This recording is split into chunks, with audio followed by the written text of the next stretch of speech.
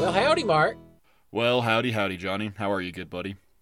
I am doing good, man. I'm drinking a Schreckenskama Kolsch. Okay, Apparently some brewery okay, in, okay. in Cologne that was founded in 1442. It's got some pretty bitchin' paddles on it. What are you up to, man? Bitchin' paddles. Yeah, Okay, bitchin' bitchin' paddles. paddles. That's Like, not quite your trusty Board of Education or old Spankies, if you will, but pretty gnarly looking paddles. that's it's weird you bring that up because I got some problems that I probably deserve Ooh. a paddling for. Oh boy, what'd you do? You remember a couple years ago when I was a produce wizard? Mm-hmm. Well, at some point I got nominated to do something. It was a corn shucking contest, and it was dumb, but I was really good. I could do a case of corn that's 48 ears in about 37 seconds. I was the Oh man. damn, okay. Yeah. So, every year, the store would get, or corporate would sponsor one member of every store to go to this big old corn shucking competition up in the big city there. And, yours truly went up. And, you know how people say, like, just because you're good at a thing, it doesn't entitle you to anything, Okay. Yeah. right? Like, oh my God, Johnny, you have the highest performing King of the Hill podcast in both Colorado and Westphalia, Germany. That and 80 cents will buy you a cafe, like, right? Yeah. So, like, all well and good. I go up, I shuck some corn, I take second. But there's these people there, and I don't know, everything has a fan base. And 9 News was there, they recorded it. And come to find out, there's these things called shuck fuckers, and they're the girls that come to the corn shucking competitions and get all horned up for the gentlemen. Well, tell you what, John, I did a little bit of tomcatting in Denver, and now cut to the future a couple years later. This kid shows up at my door, and he looks just like me, but he's 3 foot tall. He already got a beard. And he goes, "My mommy dropped me off." And I'm like, "What?" "My mommy dropped me off. She says that you're my papa." And I said, "Look at me, boy. I ain't shit, daddy. I got better things to do, like record the dang old podcast." See that his first problem was he wasn't in the room with you while you were like getting surgery or something, and he didn't tell you that he works for you. If he worked for me, I'd be like, "Oh, you're my new sound intern. Awesome. Get these fucking mics to patch." Exactly. He'd also be like, "You're my daddy," or "I'm your daddy." Oh man! Welcome everybody. I'm Welcome your daddy. welcome to the Dang Old Podcast. This here is a weekly King of the Hill podcast where I, Johnny, and my good buddy Mark. we talk about that beloved animation classic King of the Hill by Mike Judge. We take 2 episodes each week and we talk about what we likes, what we don't likes, what is all the fun stuff in between. We talk about if it's still watchable today. We got a patented rating scale that we slap our rating on at the end, and yeah, it's been one hell of a trip, Mark, because we're knee deep into season 13 now. I think I counted after this week we have 7 more episodes. 7 more to Wow. go. Wow, So that's wow. it's guys, we can literally see the end of the finish line. And Mark, the only thing I can say when I see the end of the finish line is black man running with a torch and nobody can do a damn thing about it. Especially if it's the Olympic Is that torch. Is that our intern? The giant black guy with the torch? Okay, good. He lost all that weight. I felt, I wanted to. He inspired me, so I made you hire him. But then as soon as he showed up, I saw a dog that did something cool and made you hire that dog too. So, Johnny, let's talk about Damn this it, episode. Smithers. Guys, we're gonna keep on trucking along here because otherwise it's just gonna devolve into chaos. We're starting out this week with episode 243, Lucky C, Monkey Do. Original air date February 8th, 2009. This is written by Paul Corrigan and Brad Walsh. Mark, where did we last see Corrigan and Walsh? Oh, you'd think I'd learn how to write these down because it takes forever for my little phone to load up its little goddamn spreadsheet. We Eh, just saw them. Well, oh it's the no, magic wait. of editing. We just saw them in we just saw them in Lucky C Monkey Do, John. No. Yeah, We just saw technically that is correct, which is the best kind of correct. Well, that was the last one on my sheet, and I was like, "Oh, there they are, Corrigan and Walsh." We just saw them in "Earthy Girls Are Easy" and "No Bobby Left Behind." Okay. We like them, but they only get butanes out of us. And every time they do an episode, we do it as a tutane. So we'll see what happens this week. Interesting. Yeah, we may break a trend this week, but we may not. It depends. Cool. Well, Corrigan and Walsh, you have yet to like really wow us, but every pig has its day, I suppose, and then you get sent to the slaughterhouse. Which, you know what? I don't know if we're gonna see another episode by you guys, so maybe this is your slaughterhouse moment. This Oh God, is it? I don't know. Honestly, we're in the last season, so I have a feeling every episode could be a pair of writers or writers' last episode. At one point, they've got to stop. Wow. I'm pretty sure our other episode How? this week is Dotrieve's last, so... Ooh. Okay. Wow. Anyway, our cast of characters this week, we have Hank, Peggy, Bobby Hill, Dale Gribble, Bill Dotrieve, Boomhauer, Lucky Platter, Luann Platter, Lucky Kleinschmidt. Sorry about that, guys. Our guest star, Myrna Kleinschmidt, Nancy Gribble, Joseph Gribble, Min and Con Supanusapone, Jane Tattersall, Gracie Kleinschmidt, an introduction for everybody, Gloria, and Mark. Somebody at the wiki was watching just like you was, because we have a non-speaking cameo from one Sharona Johnson. It's not fair. She tries so hard. Damn it. Okay, you already ruined my joke, and that makes me happy. Oh fuck! I'm sorry. Well, no, go back. We can go back. I'm sorry. No, it's later in my notes. Damn it! It's in my prose. I just said. Well, let me keep drinking beer, here. and I'm sure by the time we get to your prose, I'll have forgotten it, and it'll be funny again. It's fine. Synopsis here. We witness the birth of Luann and Lucky's child. We don't actually witness this, guys. That would be gross and probably like below the animation budget. And we meet Lucky's sister. Bill goes on a road trip to potentially commit a sex crime. Mark, our A story is Peggy, Luann, and Myrna. B story is Bill. Wow, we are frisky today. Let's get into some notes. Number one, fuck you. Come on, if you're gonna blow the animation budget. Not to mention totally turn Mark off of Luann for the rest of his life. That's the way you do it. I gotta blow the tires out on the old Beetle, I reckon. Yeah. Get food poisoning, so you hate cheesecake. Are we talking about notes? Because I've been thinking about what Luann's downstairs business looks like for the last, well, since you said blow the animation budget. Wrecked. And it oscillates between Junji Ito-esque Japan anime horror and the other type of animation that Japan is well renowned for. Anyway, notes. Hey, did you notice we got like a new high definition intro? I did not, but also you are watching this on an actual verified platform. Mine has a little teaser banner at the bottom that says, don't forget, next week's episode on February 15th of King of the Hill. So this is original run shit stolen from the TV. Well, so it would still be in high definition then, if that's the original. Yeah, so you would have gotten it, you just didn't see it. I don't think it was coded HD.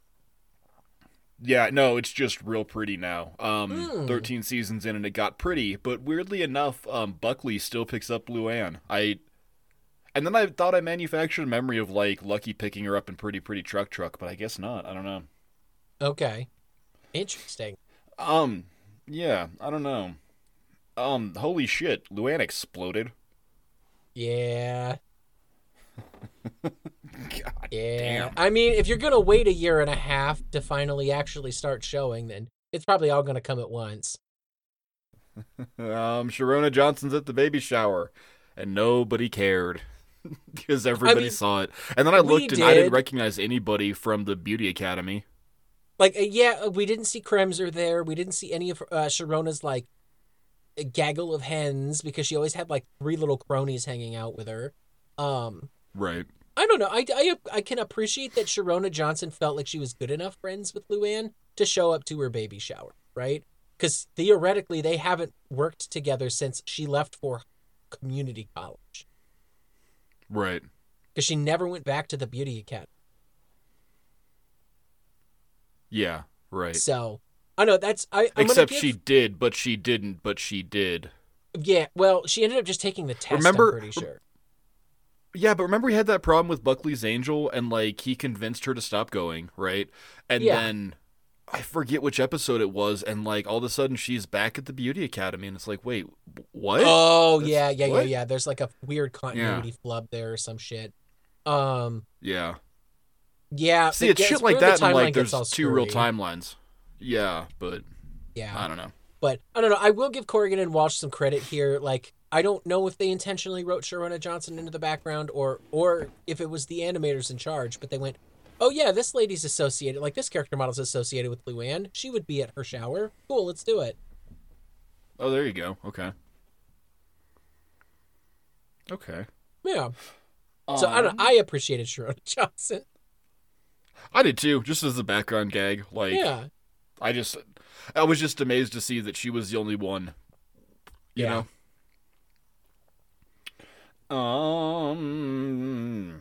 Those kids ain't right. Ha ha ha. Bobby said the line. I don't know. It pissed me off. Yeah. Myrna's a bitch. Oh, I didn't get to tell you she's our guest star. Did you recognize the voice, Mark?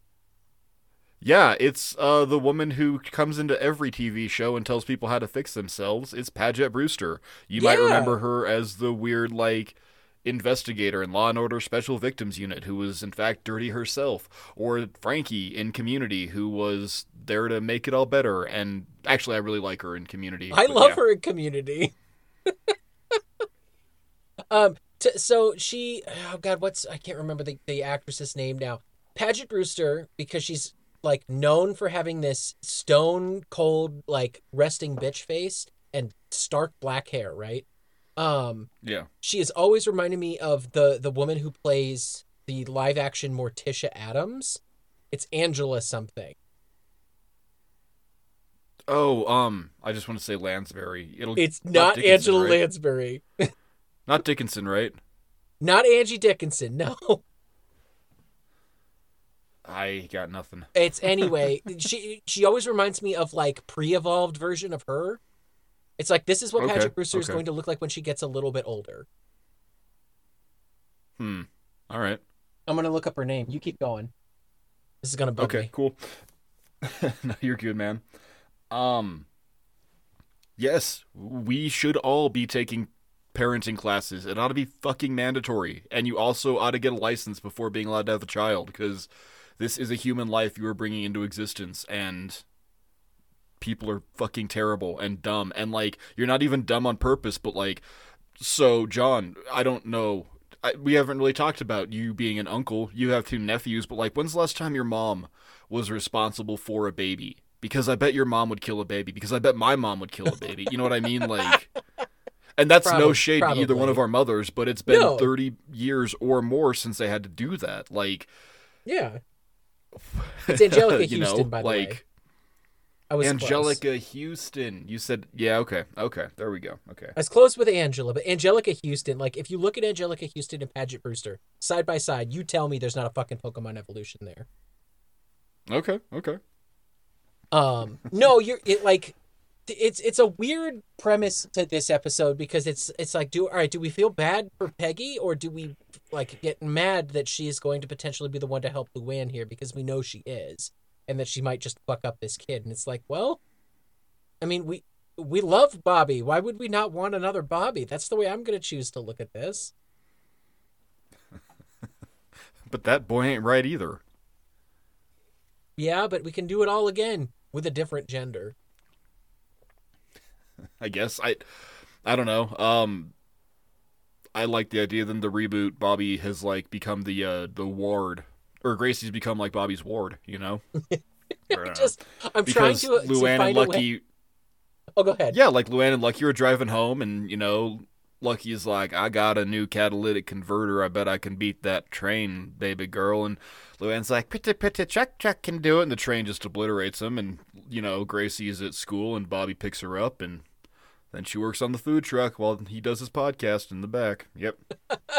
See, I'm trying to imagine how we turn the content of Aisle 8A into prop comedy. And like what sort of jokes Gracie's going to be cracking, because if she's Bobby's ward, then that's what she's going to be doing. Be like, my flow's so heavy, and slap you with like a pad that's smothered in ketchup. See, I had the joke that she somehow gets her hands on blue liquid and just starts pouring it everywhere, and she's like, oh god, I'm not experiencing megalozorbency. Is that highly inappropriate? Female listeners, am I sorry? Is. I think I'm sorry for that, but every single fucking tampon and or pad commercial I've ever seen, they're dumping blue liquid onto it. And it's like, why is it blue? We all know what it is. Just fucking man up and say, this'll get your pussy blood. Like, identifying females. Just call it please, and stop. Please tell us if we're being way out of line here. But I definitely think they should just straight up fucking put red liquid on there. Don't make it weird. We all know what's fucking going in there. What are we talking about? Blue liquid in lieu of red? Anyway, Gracie's gonna make the joke about like megalozorbency. She's gonna be crazy hot, but she's gonna have fucked up teeth. Like, because Lucky has like genetic dental problems in his family, which is no fucking joke, kids. You don't laugh at that. But like, yeah, she's she'll be, I don't know. Is it funny? I know we're totally derailing here, but is it funnier to make Gracie smart or dumb? Or just average? Like, okay, so on the scale of on the scale of Connie to, like, Joseph, where should Gracie be?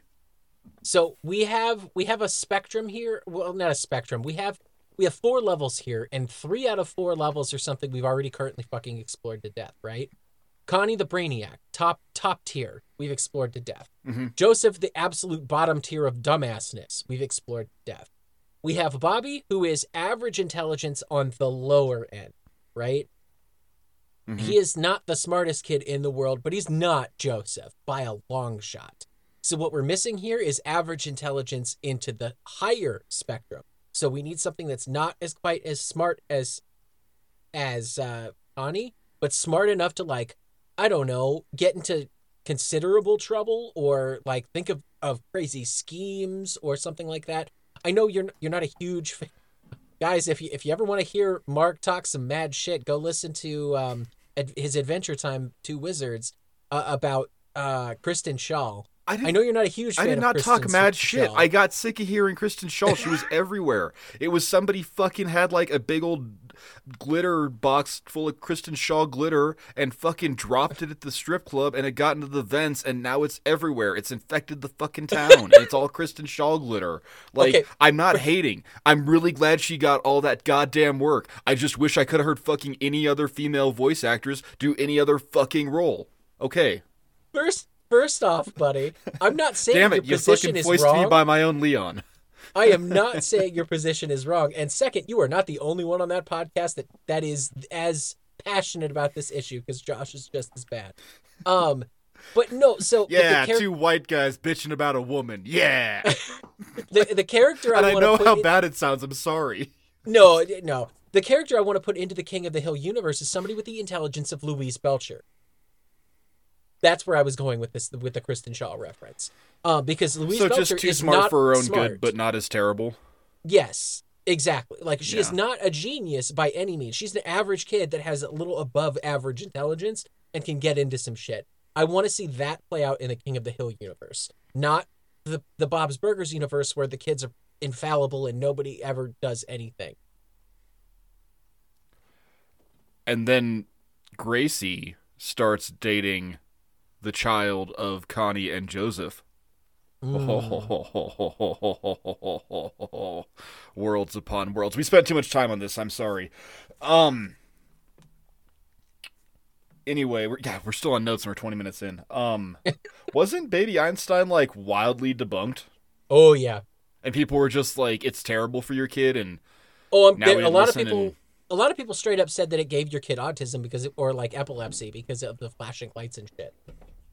Jesus Christ. I don't remember. I'm not going to totally qualify any of that shit with verifiable data here. It's just what I remember hearing. I just remember there was a big controversy about it because, like, for years they were like, this is how children should learn. And now they're like, and then a couple of years later, it was like, this is not how children should be learning. I don't know. Finally, if Bobby had stuck around in the room, if they had gone through with Myrna's plan, that would have been the second birth that Bobby had witnessed. And then I gotta wonder, did we lose a line of Bobby going, oh God, it's got hair, again, for the second time in this series. Also, Joseph is about to burn out his goddamn fun-saver camera with Luann getting into the pool. Okay, there, I said it. Here's a fun saver. Those are my notes, 20 minutes in. What do you got for me, buddy? Hot damn. First off, early in this episode, we have a sighting of a King of the Hill regular I feel like we have not seen for a while. We have a Chuck Mangione sighting. Do we? Not Chuck himself, but like a reference to Chuck Mangione. He's on when they're walking through the opening scene or doing something at the Megalomart. Oh, there's a Chuck Mangione that end poster. Cap. Yeah. Okay. And I was just like, I gotcha. We haven't seen Chuck for a while. Thanks, guys. Thanks for bringing him back. We have Want a Burger instead of Whataburger, which is really weird because we know Whataburger exists in Arlen. So what the fuck is a Want a Burger? Not trademarked. I suppose. I mean, we got literal Whataburger stuff in an earlier episode. We've talked about it before because I brought it up because there's like Whataburger, Lottaburger, and then like Whataburger, like W-U-T. Yeah. I feel like season 13 is the wrong time to bring this up because now all we have is the breadth of our episode catalog to look back on. But I feel like I feel like there's an episode trope that you and I have never directly called out. Correct me if I'm wrong. I have been drinking. But this is a Peggy has a rival episode. And that seems to be an episode trope that we're hearing, right? The ones that I could think of off the top of my head, and I went through to the wiki and found specific character names here, because even I'm not that fucking good. But we have Peggy Donovan, the Heather Locklear's character. The substitute teacher from Old Glory? Yes, exactly. So we have Donovan. Yep. We have Claire, the one from Are You There, Margaret Hill? It's me, Peggy Hill. Or Are You There, God? It's me, Margaret Hill. The one that her rival, Yeah, exactly. I think at multiple episodes it feels like Jimmy Witchert is her rival, or at least her contemporary. But goddamn, he's the guy that he's that asshole you keep running into that you hate, and he's just always around. Yeah. Like he's just a force of vague menace. Yes. Exactly. And I'm going to put the entire Sizemore Realty team on there as Peggy's rivals. I mean, rival in the way that she's the best one of them, you know? Even Chris Sizemore, because he's kind of a fucking dick. Yeah, he is. But anyway, so this is with Myrna. Myrna is her rival this episode, right? It's, hey, there's a force of menace. We can call out her mom being a rival, because that's a big one. We can call out Hank's Mono Hoochie Girl as a rival. Like, this seems to be a very big episode trope. Like, okay, we need Peggy to be mad at somebody, like, have a rival. Yeah. It's just interesting. I don't know if we'll have another Peggy rival episode. We might. They like to use it. I don't know, in the baby Stop doing this. Somebody gonna die. Stop doing that. Oh yeah, this is the last time we might see a rider. Oh, this is the last time we might see this trope. Oh yeah, this is the last time we'll see Lucky's terrible fucking mouth. Like, stop doing it. Stop it. Well, next I'm episode. not ready to say goodbye yet. Next episode's going to be a 7 weeks sad one. and I'm not ready. It's okay, buddy. We have shit in the pipeline. We're good. It's so hard to say goodbye to yesterday. The baby proofing scene. We're moving on, damn it. The baby proofing scene where they're all crawling around and shit on the floor, and I love Dale's like, baby can use anything like a weapon. Like this weapon. I love that. I love that shit. But I noticed in the background, did you know that Lucky has the same taste in neon signs as Chet Elderson? He has the same Alamo beer sign. Oh, that's awesome. It makes me laugh. That Now, okay. oh, go ahead. That's why Gracie's got to go live with them because Lucky Yes. plugged in Chet Elderson's sign and burnt down the house. Is that what you were just gonna say? Did I just Yes. totally steal your fucking thunder? I'm sorry. No, Okay, no, well, no. I'm You read sorry. my fucking mind like a good co-host. That's what you did. I'm gonna let you get a joke in this episode. I swear to God. Nah, it's fine. Mark, I have a question for you. Okay. Why does Lucky have a Crocodile Dundee knife lying around, just hanging around in his house? Wrong answers only. What does he do with that fucking knife right under the TV? You know, remember when you used to have to reset the TV by hitting that little button if it got overpowered? Yeah. Yeah, it's that. Okay. Or Okay. he's like me, and he just, has weapons around his house. There's still a fucking... I've been cleaning up because, apparently all of High Hammock is converging on me, this week. And, I've been cleaning my house and, kind of trying a little bit harder, than what you normally do. Because, when people are in your house, you want it to look good. Yeah. And there's, there was a Viking battle axe by the back door, and there was a set of nunchucks hanging out the fire extinguisher in my kitchen. So, am I lucky? Question mark? Maybe. I mean, you are the only person I know with hook swords. Also. I want to think it's either something really gross or something really just obnoxiously inconvenient, right? So I either want him to be like the asshole that's watching TV and picking the crap out from underneath his toenails with it. Oh. Yep. Or because it can be both. It's his cheese knife. It can be both. Yeah, he would go get a block of American cheese and think it was classy. Yeah. Ugh.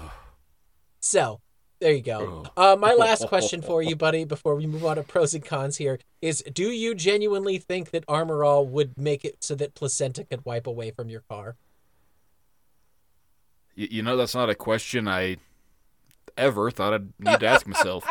And I'm just going to go ahead and maintain that illusion and not answer it, because that's the worst fucking thing I can imagine. Give me your pros, buddy.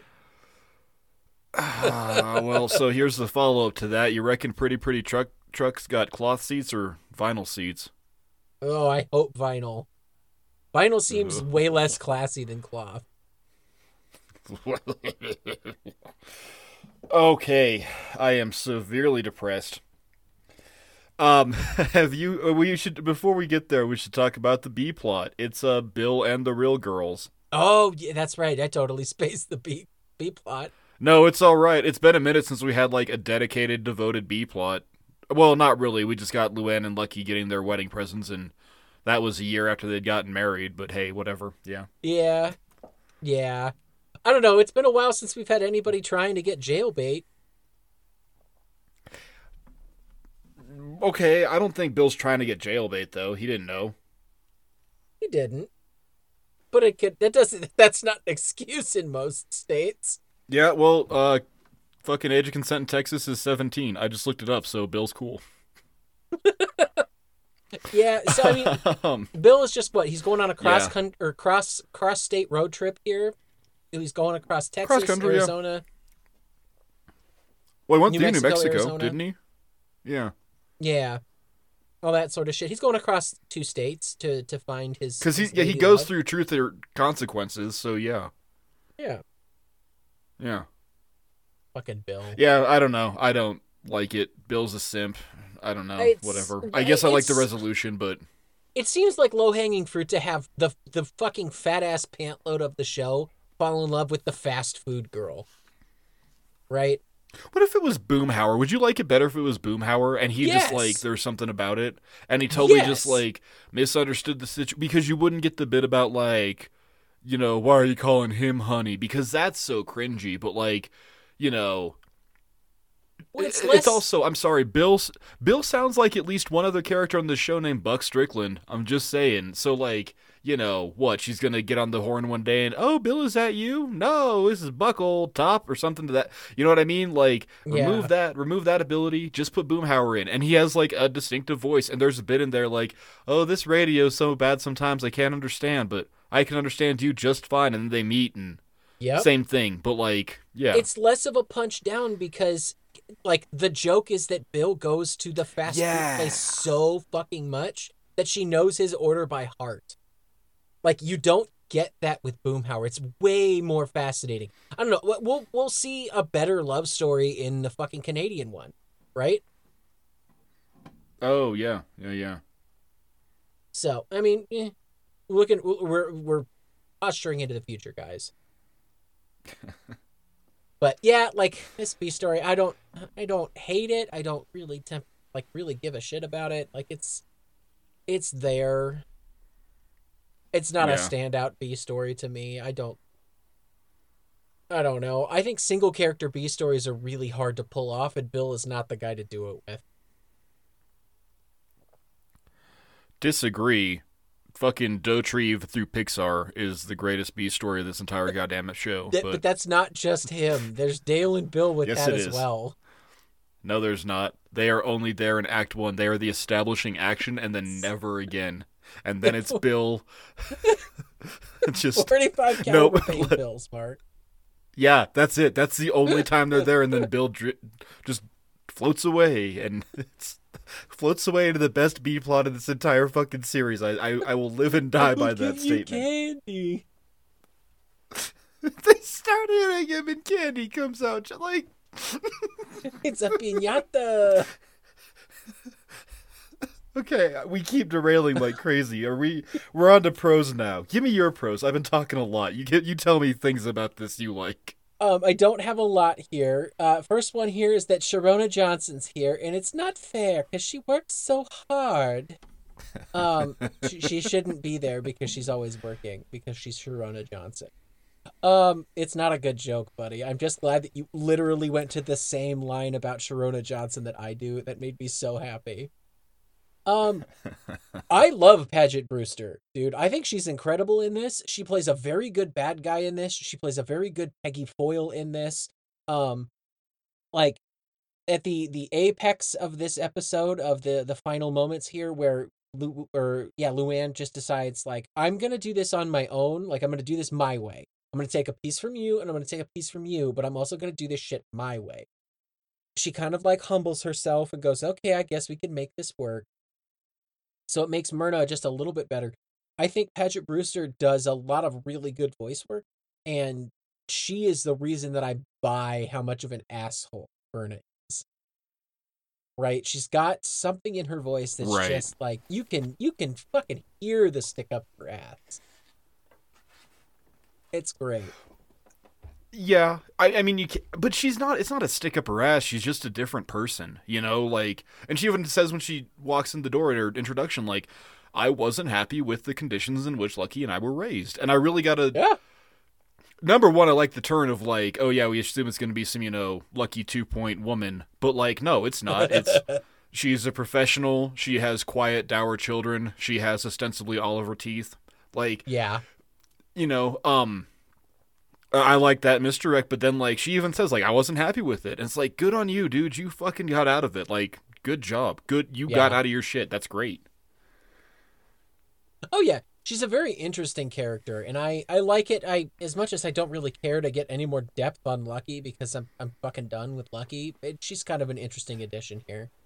My last pro here is that, Mark, I'm never having kids, so I like watching this episode. This seems fucking terrible. This seems like an awful experience, and I never have to go through it, so it's a pro. It seems horrendous, right? The entire, all of it. Like, whew, yeah. Anyway, give me your cons, man. What did you not like about this episode? Well, I gotta give you my pros still, buddy. Oh, shit. Give me your pros, man. Damn. No, you're good. I'd been talking too much. I was like, I want to listen to you talk a little bit. I need a break. Yeah. So that's why I swapped to you. Pros. Have you considered your other options? Like not going to Arizona? That's hilarious. I love how they're not even it's very half-heartedly trying to stop him too. Like, oh, it's Bill. Bill's gonna do what he fucking wants. They know better at this point. Yeah, this is season 13 Bill. They fucking know what he's doing. Yeah. Yeah. He's gonna go find his fast food princess. Yeah. And yeah, he's going on his own adventure time. How much of the body will the buzzards not eat? Oh.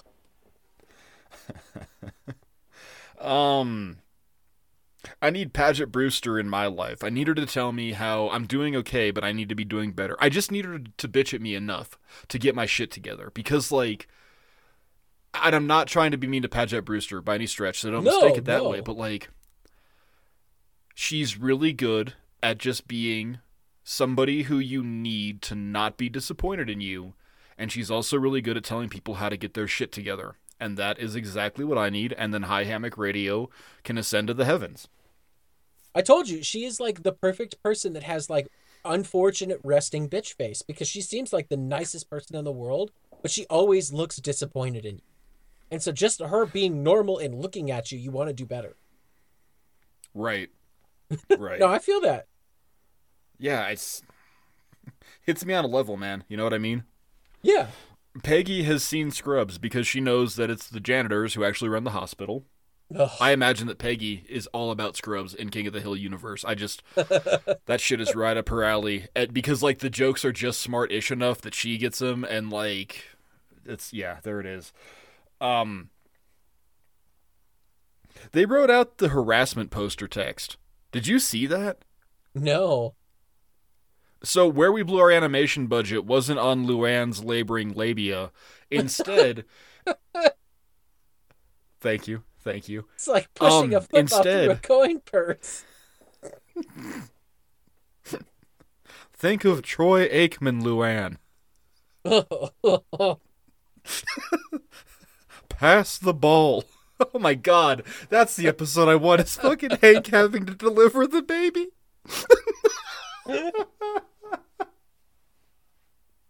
Oh shit, I'm sorry, we keep rewriting episodes here. Pass the ball. No, so when they actually get to the hospital, Hank is talking to Luann and he goes, you can do this too. And behind him is their like weird mission statement, like anti-harassment poster, and it's like something effective. Anybody that comes here deserves to feel safe and not be bullied or anything. It's weird. It's just weird to me that they would take the time to write that out. Interesting. It's like an anti-bully statement. No, it's like a privacy statement, because this is 2009, so like HIPAA was a thing, but nobody respected it. So like, it's the scene where Hank is talking to Luann in the hallway. Just go back and look at it, and you can read most of the statement. It's just kind of weird that they bothered to do that. But I don't know, because like we're not against background jokes or like the visual stuff, but at the same time, yeah, I don't know, just. That seems like an extra step we didn't need, but I like it. Okay. Hank reading Not Quite Highlights magazine. This Goofus is a dumbass. That is. This Goofus. If we can ignore dumbass. If we can ignore that Hank probably grew up reading Highlights magazine and buying it for Bobby tangentially and always being around Goofus and Gallant. Like, if we could ignore that idea, because I can't, but I will. That's great. It might be the best line of the episode. And finally, I think it is amazingly sweet that Luann named Gracie after Peggy, because her middle name is Margaret, and that made me almost fucking cry. Like, there's such a weird shift in this episode where, like, Luann is, Luann. But then when they're in the hospital, right, when she's in the hallway and she goes, I'm going to do that, when she puts the brake on the wheelchair, and then we actually get Luann back as she was, as an independent, intelligent woman who's allowed to do things and, like, not just a side prop piece. Like, from that moment onward, it's just great. And then even the little bit when she's drugged up, what are you going to call her? Lasagna. It's such a pretty name. Hey, Lonnie for short. Lonnie, there you go. Damn you, Lonnie. Give me your cons, buddy. It seems to me that Peggy gave birth alone because she didn't have her own mom. She doesn't have her brother there, and Hank walked out on her when she had Bobby. So, like, Yeah, she's in Twilight Sleep or whatever the fuck that stuff is called. But to me, it's a con because the idea of Peggy having to give birth all by herself with nobody in there but her doctor is really fucked up to me.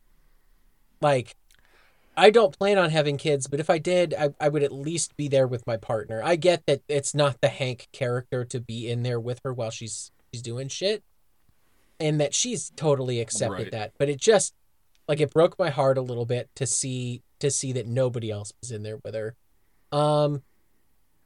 Okay, the Mr. Giggles. Well, so line. Bobby was born in 1985. Like, I don't think dads were in, canonically, but I don't think that dads were in waiting rooms. Maybe they were. I don't know. Like, I mean, dad not being in the waiting room. I know that my grandma like was there when I was born.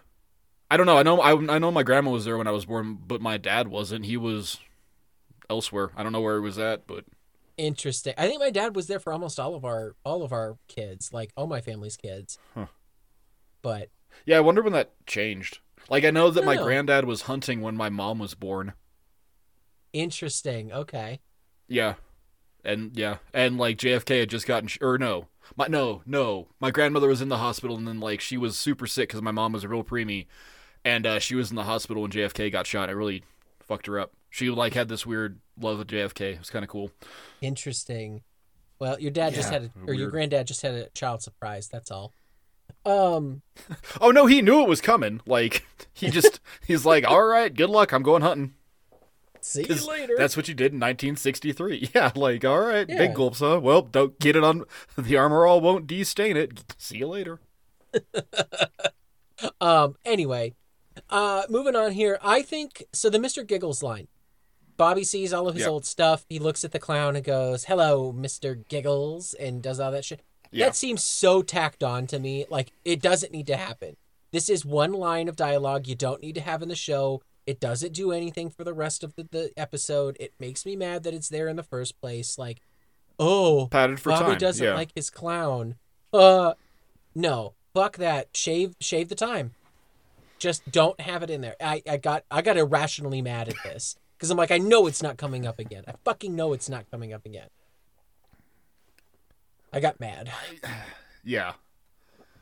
My last con here is that Peggy is kind of out of line when she's criticizing Myrna's kids.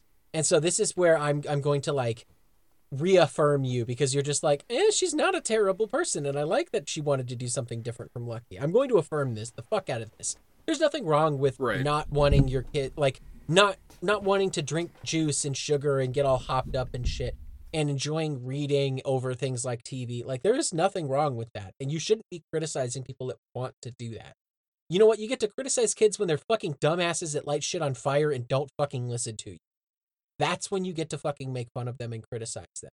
But if they're not hurting anybody else, just leave them the hell alone. And so I thought you were so mad my headphones won't pick you. Discord edited you. That's how mad you got. It's okay. Okay, you're gonna hear all I heard is you going, "It's fine if you're a dumbass," and then it cut out.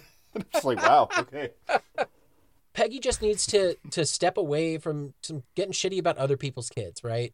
Like, let's be honest here. Bobby is for the second time this episode, prize fucking pig. Don't get shitty with her because her kids don't want to drink fucking juice and get all hopped up on Goofenthal. Mark, give me your cons, buddy. What did you not like about this episode? Cons. Those kids look like goddamn aliens. They're terrible. They really do. Goofenthal. That little girl is like protein deficient. Okay. God damn it. Mr. Giggle should have been a raccoon. Bobby is afraid of raccoons. He thinks that Hank and Peggy fucking are raccoons. The raccoons are back. I know the bandit episode, but I don't care. It should have been a raccoon. Because I agree that entire scene is dumb, but whatever. Hey, you know what else is a super dumb scene? The bit where they're arguing in the front room and Peggy goes, "Well, Bobby did all that shit and he's cool." And then we look at Bobby dumbly trying to eat a Capri Sun while watching TV. Fuck you. God, that's literally, what was it? I want to say Square Peg. And I think the line that you got mad at was, "It's time for Bobby to stop drinking from a straw." And he then cuts to Bobby drinking from a straw, and that pissed you off. Well, this Yeah. pissed me off because that's lazy writing and I hate it. Shame on you, Corrigan and Walsh. You're better than that. Finally, generational dental problems are a real thing. Don't make fun of it. Raise awareness. Yes. I don't know how you do it, but God, reform dental care in America. John, favorite moments? I got a lot, buddy. Got a lot of Lay it on me, favorite homie. moments here. First one, it's Okay. Luann's line of, "We want our baby to live." Because for some reason, apparently, Peggy's advice is now going to make their baby die. And so she's like, nope, that's not what we're going to do. Peggy's instant reaction to Luann's new nursery and the fact that it's black, white, and red. And what is her response, Mark? "I wonder if that's why the Nazis chose this color." We have Bobby's almost near perfect line. He goes over the top, but he almost doesn't beat this line of, "This is gonna ruin baths for me forever." One, yes, it fucking will. And two, that's continuity because we know that Bobby loves fucking baths. Yep. Yeah, we do. So that's a great fucking moment. But favorite moment, buddy, and you've already called it. Half of it is Hank and half of it is Bobby. "This goofus fellow's a dumbass. Look at me, I'm on a Japanese subway." That will never not be funny now that we've all lived through COVID. It'll never not be funny. Okay, I want just an isolated section of Hank saying, "This is a dumbass." Like, just the way he delivers dumbass in this episode. I want that. It's going to be a text tone. Like, anytime I get a text message from somebody, it's just going to say, "This goofus fellow's a dumbass." I'm never going to get tired of it. Ever. Ever. Give me your favorite moments, buddy. Dumbass. I wish like hell I could tell you, and it's not because I don't have one, but it's because it was a Lucky line, and I was so upset that it was Lucky that delivered a line that genuinely touched me, like it hit me, and I was into it, and I liked it, that I got so upset and said, no, I'm sure a better one will come along, and I didn't bother to write it down. So it's whatever the fuck Lucky said in his house after saying, "That's what a monkey would do," or some dumb thing, I don't fucking know. But god damn it was a great line. Just rest assured it was great. I don't know. I believe it. You want to break down our patented rating system for the good people there, Johnny? I absolutely do, because hot damn, this is going to be a long one.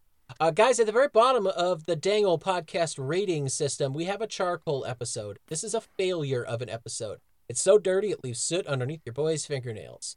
Charcoal episodes are not ones that you're going to go back to pretty much ever. You might watch them on a first run through just because, hey, this is new King of the Hill you haven't seen yet. After that, that's it. It's done.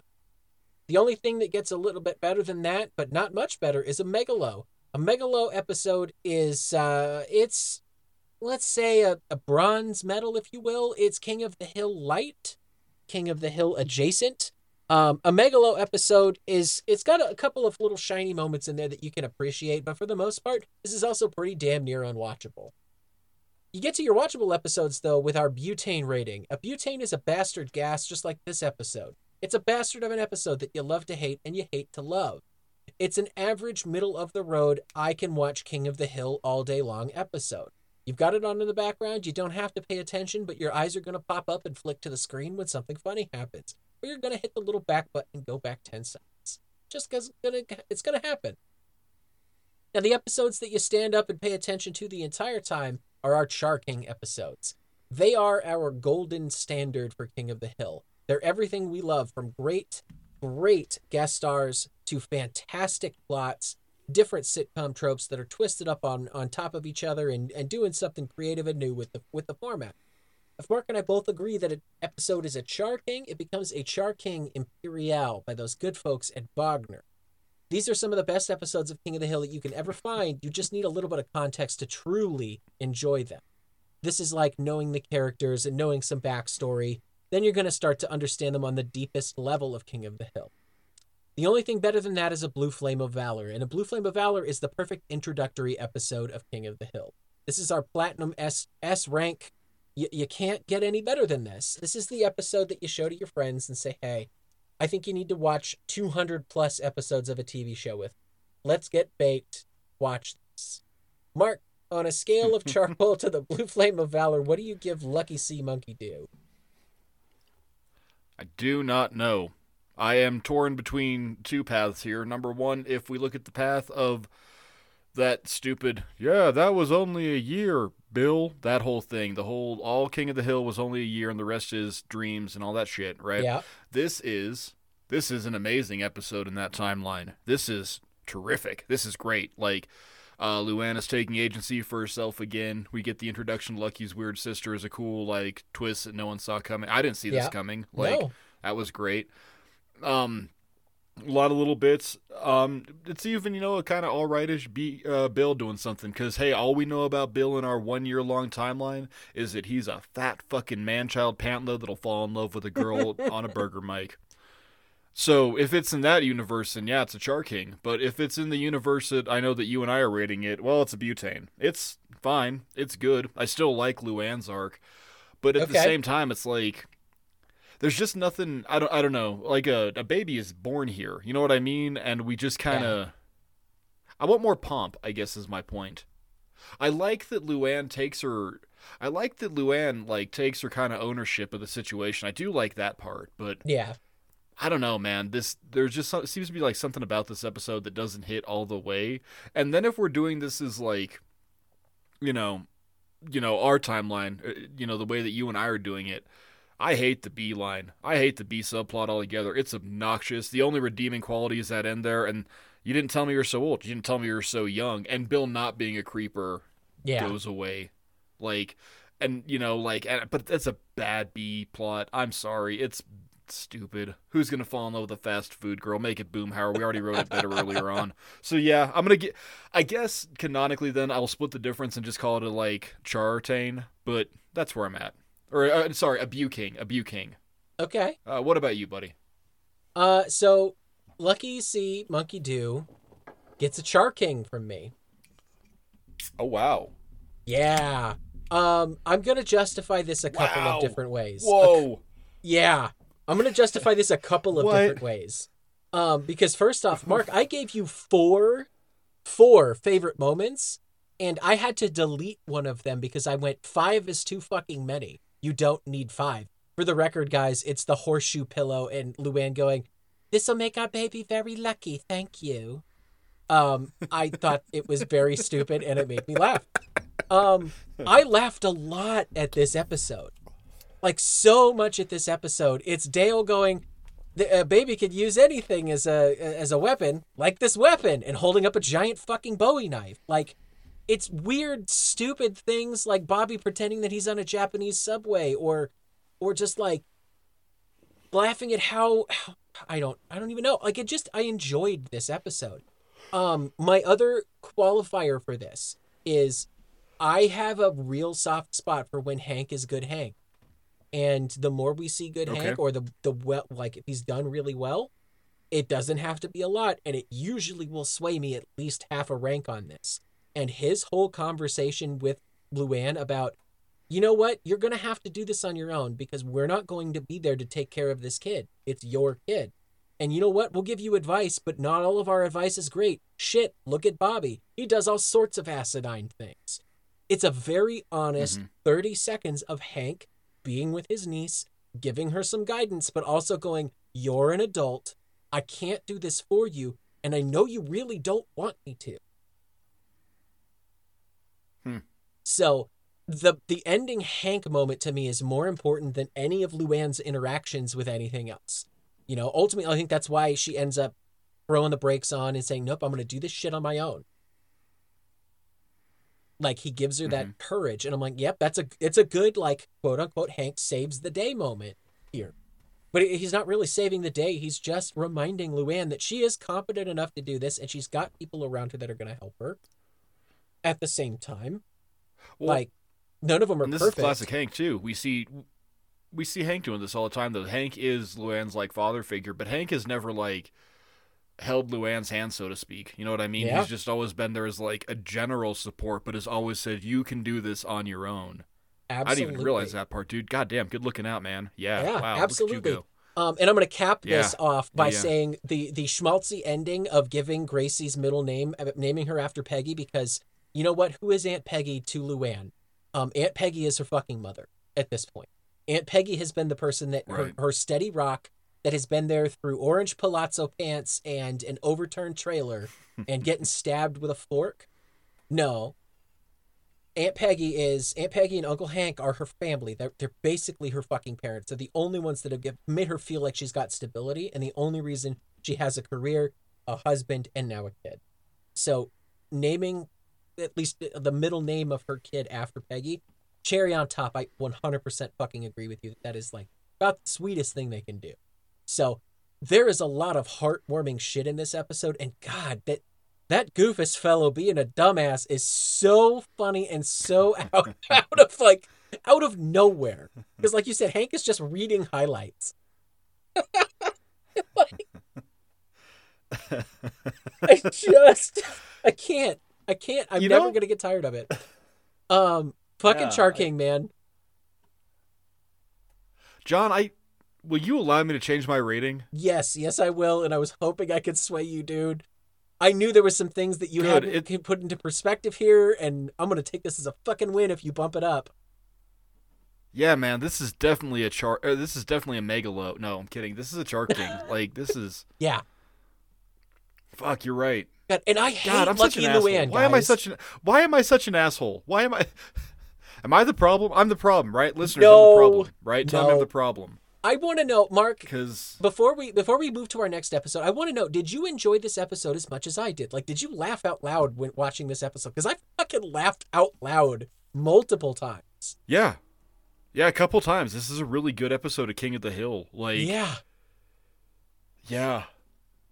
I don't know. Maybe I'm drunk at 7:30 in the morning American time, but like that whole time you were talking, all I heard was like knock, knock, knocking on heaven's door in my head. Okay. And like all I heard was you. I saw you giving that speech you were giving as like this impassioned defense of this impassioned defense of a beloved adult animation classic, and it just kind of hit. I don't know, dude. John, I fucking love you, homie. I think the problem is I got the Christmas spirit in my heart, and it is overwhelming me. Tis the season, man. Yes, tis the season. Feelings and emotions and what the hell is happening? What are we doing? What are we doing? Well, Mark, what we're doing is we're gonna have to move on to our next episode. Let's do that, buddy. Let's But move on. this is I think we can cap this off by saying this is the first surprise Imperial that we've had in a while. Just sec. The last Imperial was Grand Theft Arlen, Season 11, Episode 9. And that was also, I think, a surprise one. I don't think either of us expected to like it. Oh, no, not... Yeah, we were floored, yeah. So, way to go, King of the Hill. Also, I'm gonna give some credit here because I knew what my rating was at the end of this, or when we started doing this. And Corrigan and Walsh, congratulations, guys! You've broken through the two-tane mold, and you did it with some fucking force. Did it, guys. Yeah, Anyway, let's move on to our next episode, Mark. All right, Mark, we are back with episode 244. I'm only going to say the name of the episode once, and then it gets retconned into just the name Memphis. What happens at the National Propane Gas Convention in Memphis stays at the National Propane Gas Convention in Memphis. Fuck you, title makers. That's almost as bad as Untitled. This is the longest title, isn't it? I think it is, yes. Yeah. Original air date February 15th, 2009. This is written by Jim DeBetrove. Mark, where do we see Mr. Diatribe last? We just saw Jim Diabolic Shock Trove Poop Shoot on Strangeness on a Train. We two-taned it, so there's something to be said there. Okay. Also, do you know where we were when this episode dropped? No. We were in Aurora, Colorado this weekend. The weekend that this episode dropped, you, me, and your lady were in Aurora, Colorado getting Pokemon at the Black and White event. Ooh, no kidding. And the only reason I know that is because my great-grandmother had just passed, and I was a TA for a class. And it was a test day, and I thought I needed to be there for test day, so I just rolled up with you guys. Okay. And when the professor texted me, he's like, "Where are you?" I was like, "Oh, I had to do some legal shit in Denver with my grandma. I'm real sorry." But she had passed in January, and we were up to, yeah. Wow. John, holy shit. Wow, blast from the past, dude. Wow. Okay, cool. Guys, Mark Anyway. and I and my lady all went on the Pokemon Black and White mall tour back when they still did that. We drove up there specifically to go and get Pokemon distributed at the event known as Celebi. It's the only time I've ever gone to one of those and gotten one of those Pokemon successfully. I then promptly lost my black version like a year later. Very, very sad. The couch ate it. Yeah. One of the fucking Benson's couches ate it, yeah. Yeah. And it was just never seen again. Yeah, it was just gone, and I haven't replayed Black or White or Black 2 or White 2 ever since. And I'm like, damn, I kind of need to. Yeah. So I'm playing through that's Black 2 excellent. as we speak. Yeah, it's... Oh, I still have my Tepig. I don't know about you, but we got little plushies, you guys, and I got a Tepig. Yes. Yes, yeah. When Jess and I purged most of our shit when we moved over here, our Pokemon plushies ended up making the cut. Not Good. a lot of things did, but those did because they've got a story to them, right? Anyway, sorry guys, absolutely. we digress. This week's cast of characters are Hank, Peggy, Hill, Dale Gribble, Bildo, Treve, Boomhauer, Bobby Hill. That's weird that he's not in the same thing as his parents. Thought we had an episode without him for a second. Joseph Gribble, Buck Strickland, Jody, Ray Roy Strickland, who is our guest star this week, Melanie Scoval, Pauler Wygant, True Wygant, Joe Jack, Donna, and Enrique. Those are all coming in cameo forms. Mark, do you know who Ray Roy's voice is? Jody, Ray Roy. I'm just going to call him Ray Roy, because fuck Jody. Yeah, we're going to call him Ray Roy. No, we're going to say, Johnny, look into my pros, and who do we see? It's Diedrich Bader. Oh my God, Diedrich. I always tweeted Diedrich Bader when we drop episodes with him in there, and it's something effective. And he gets to hear how much we love Diedrich Bader in this episode. Ha ha ha, right? And then I get to thinking, you and I talked about Smurf porn for like 10 minutes, and I'm sure I cut it out. I'm sure that future Mark cut it all out. But I really hope that this ain't Diedrich Bader's first episode that he listens to, and he's like, Smurf porn? What are these guys talking about? Well, I'm out. 2 chicks at once. Later, guys. Like 2 Smurfs at the same time. I think I can make that happen. Smurf, yeah, I can. Mark, Diedrich Bader, synopsis for this episode. Hank and Buck are in Memphis for a coveted rainbow jacket when Buck encounters his illegitimate son, Ray Roy. There's really no B story here. The only thing that's kind of tangential is the whole Platinum Circle bullshit with Peggy. But our A story characters, Hank, Buck, Ray Roy, that's pretty much it. Yeah? Yeah, can I read you my B plot synopsis? Absolutely. Peggy's propane platinum pancakes. That's what I got. Okay, into it. Let's get into notes here. Let's do her. Take her away, man. So first off, I have noted that they have a mini AED that apparently is very common to bring out for Buck when he gets into situations like, oh shit, go get the defibrillator. That makes me happy because fuck Buck Strickland. I'm almost to the point now where I hate him as much as I hate Carl Moss. Wow, okay. Like I'm almost there, but it's okay. We're getting some closure in this episode. I know you telling me to quit saying shit like that, but we're getting some fucking closure in this episode. No, it's not the closure. It's when you kept saying shit like, we don't know the next time. Like when you're just like, I know the end is coming, dude, but like, don't make it so blatant. I gotcha. Well, hey, when we're talking about finality in a series, right? This is Hank's Everest. Like, the only thing he has ever wanted more than anything probably is one of these rainbow jackets. And spoilers for you guys that watch the episode as we're going, you really shouldn't do that. We don't do this podcast that way. Hank gets his own rainbow jacket in the end, and I think that's super fucking fitting. It should be a pro. It's Oh, not so a pro. you're I just saying wrote they it as a note. shouldn't watch. They shouldn't watch it for the first time alongside us. They ought to watch it before us and then watch it. This is I understand. yes, yeah. As I say, this is not a companion podcast. Like you shouldn't hit play every time we start a new episode. I was like, wait, how are they supposed to do it? It's a I understand. Never mind. Back at the ranch. Yes. Yes. Hey, listeners, so yeah. how do you enjoy the podcast? Let us know. Right. So I no, like that. I know for a fact. No, really quick, as I choke on my beer. I know for a fact that several listeners are just here to listen to us rewatch the series.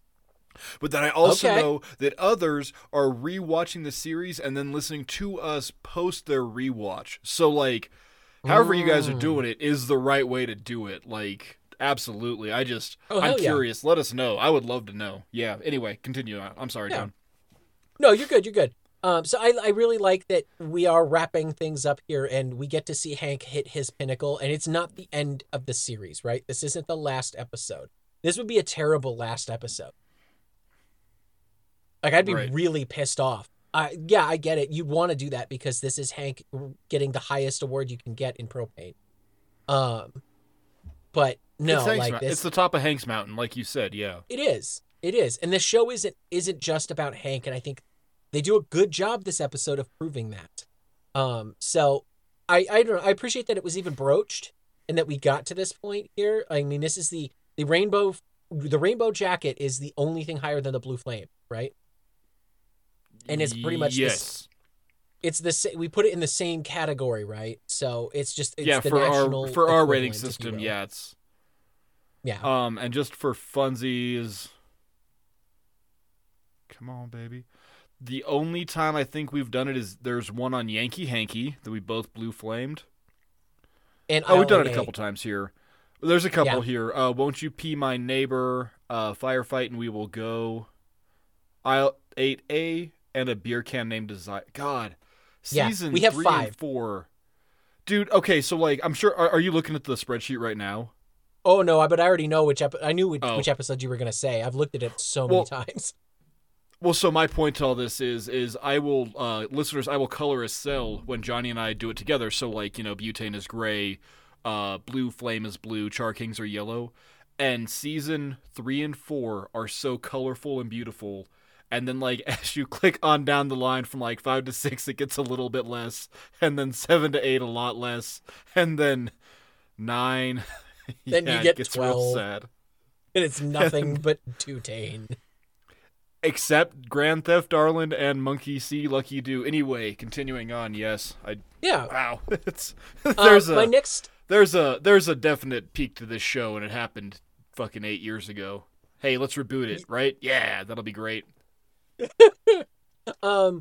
Next note here is a question to you. Why did the whole gang go to Memphis? Right? Like, the guys are there. I didn't know. I was going to ask you, why did the whole gang go to Memphis? Why are they there? I don't know. Like, this isn't the Lawn and Mower Expo.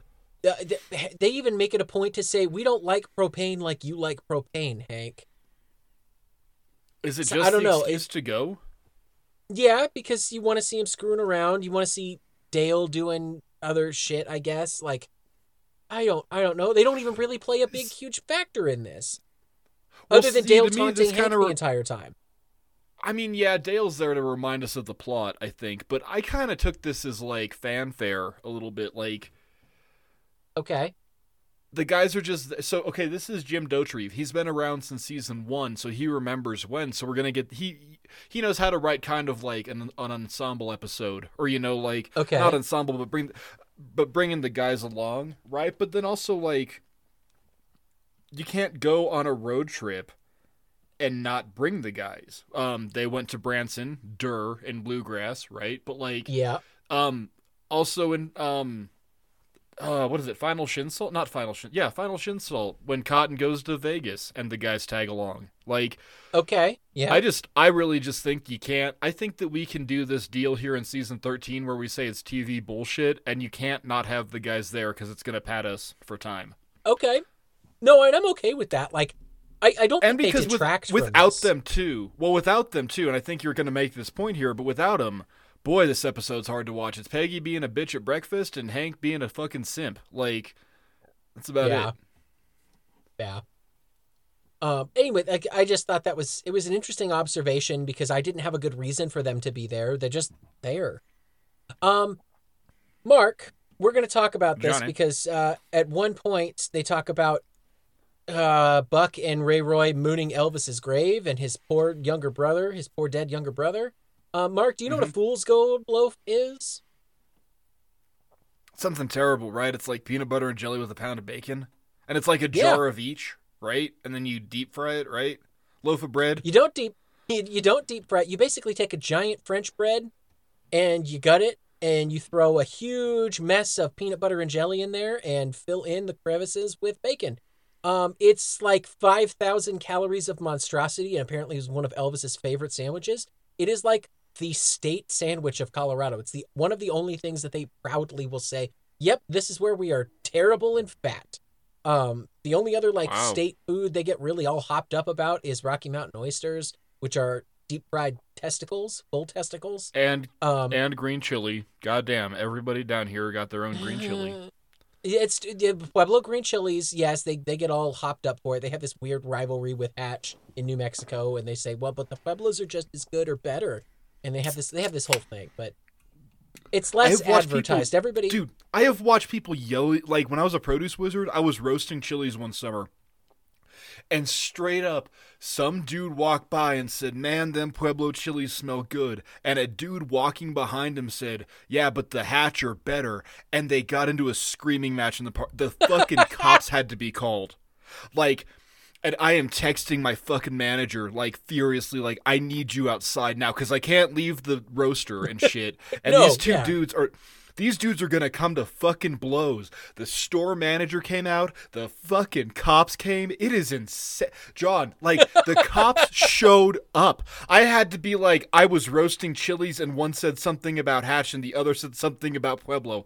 I have no fucking clue. I hate these peppers. Like, I'm on a police report as, like, I signed not the affidavit, but, like, the report just saying that shit. Like, it's insanity. Anyway, I'm sorry. I cut you off. No, you're good. You're good. I just thought it was fun because he mentioned Elvis, and that's a Colorado thing that you and I can talk about. Would you do okay? So really quick, I'm sorry. Would you do it? Number one, you couldn't. It'd kill you. But like, so number one, we do this a lot. Talk particulars. Peanut butter, chunky or creamy? Chunky. Okay. Jelly. Grape or strawberry. If I get a choice, if it's like preserves, then it's going to be straight up neither. It's going to be rhubarb. I like rhubarb jam and preserves. You do whatever you want, yeah. Yeah, that's the German in me. Okay. And it's got to be thick cut bacon. Thick cut bacon, any kind, like applewood smoke or whatever? The smoke doesn't matter, but my preferable way of eating bacon is not burnt to a fucking crisp. It is actually almost chewy. Oh, you mean the right way to do bacon? Yeah, I understand. Some people, they have to have it practically fucking black and crispy and just disintegrates in your mouth as you eat it. And I'm like, no, I don't want that. Yeah, that's me personally. And we ask them politely but firmly to leave. Yeah, because they're wrong. Okay. Yeah. Okay, so Mark, chunky or creamy? It's going to be pumpkin butter, not peanut butter. Ooh, okay. All right, but also to that end, creamy. Bitch. Hey, you can get fancy bougie bitch with your rhubarb. You established rules here too. It's very true. Yep. How about your jam? The jelly or the jam is gonna be like a nice apple strawberry, something there in the middle to kind of cut into the pumpkin, and then you transition from the apple strawberry into like an applewood smoked bacon. But I want it on a ciabatta loaf because that ciabatta is gonna be a little bit sweeter of a bread. Yeah. Okay. Yeah. All right. Fuck, let's do this. I'm hungry. I might have to have a fool's gold loaf. It's going to be fun. One of these days, you and I are just going to do an eating challenge channel. It's going to be great. And it's been done a million times by a bunch of white dudes that are way better at it than us, but it's fine. Guys, I'm moving on. Mark, do you know how many Long Island iced teas Hank has had to get to his current state of inebriation where he has to Ralph in someone's hair? It's like 5, right? Like Hank is Fucking This is the 5. drunkest. This is the drunkest we've seen Hank. Like, Yes. Yes, this is drunker than not allowing people to listen to his song, Hank. yeah, because that was like one little thing, and he's probably only getting like what down like 6 shots max. Like Long Island's are like what? It's Gin, like 6 shots in a drink. light dark rum, vodka, tequila, and whiskey, right? Like, and then like you Something splash like it with that. Coke. Yeah, it'll kill you. Like it's they're the best, but Yeah. Oh, they'll fuck you up pretty good. I they're wanted to. they're I what you like, call an I like airport numbers. drink. Yeah. Yes, they are. Yes, they absolutely are. They're what you call a Um. Mark or Johnny abandons Mark in DIA for hours and turns him loose during the playoffs. Yeah, you weren't so bad. And besides, I you got know more it. liquor in you on the plane with in a very nice way. Oh, I know. It was the best flight ever, man. Southwest Airlines, we still love you. Yes, we do. My last one here is we've got a music quote or a music poll, if I can. It's "Cats in the Yes, you Cradle" can. by Harry Chapin. Yes, it is. Yep. Yep, yep. So that's what I got for notes. What do you got for me, buddy? Some notes. This is almost a con. I'm gonna call it a con, but I'm gonna call it out here in my notes. Mini toilet in his office? Question mark. What the fuck? And then there's also this like weirdly fitting parallel there where they mooned Elvis, but you know how Elvis died? He died while taking a shit. And I Yep. bet you $1,000,000,000,000,000 that good old Buck Strickland dies taking a shit. Okay. I'm willing to take that bet. I also just want to see him die. I also yes, and yes. Propane bowl seems wildly unsafe. Like there's no padding. Bill's not like Bill's gonna die. Bill broke his spine. Thank God for Walrus to pat his back with that, but Bill's dead. Yeah. Propane bowl needs some padding or something. We ought to call this show Daddy Issues of the Hill, right? Because really that's a lot of Hank's central plot is, his Yeah. daddy. Depending on what we see yeah. his daddy as, but god damn. No, we talk a lot And- about his parental figures and what like living with Cotton has done to him, because that's definitely why he idolizes Buck as much as he does. Dale hits it right on the fucking head. Yeah. But too, nobody's got a good relationship with their dad. We, unassummed Dotrieve serial killer ex/pedophile, whatever, and Bill's dad, as per my theory. Boomhauer's dad's a cardiologist, but we don't really see a lot out of him. But then also Dale's dad, like, that wasn't a good upbringing. We only see one flashback, and it's of his dad scaring him with a dummy. Now, granted, that's what we're allowed to see, but like, there's not a lot of cutbacks to Bug, and like what we know of Bug is it probably wasn't bad, but it probably wasn't great either. Anyway, moving on. He was absent. Yeah, absence a thing. Absent, exactly. Yeah, like fucking his best friend is a basket. Like, poor fucking kid. That's a red flag or 6.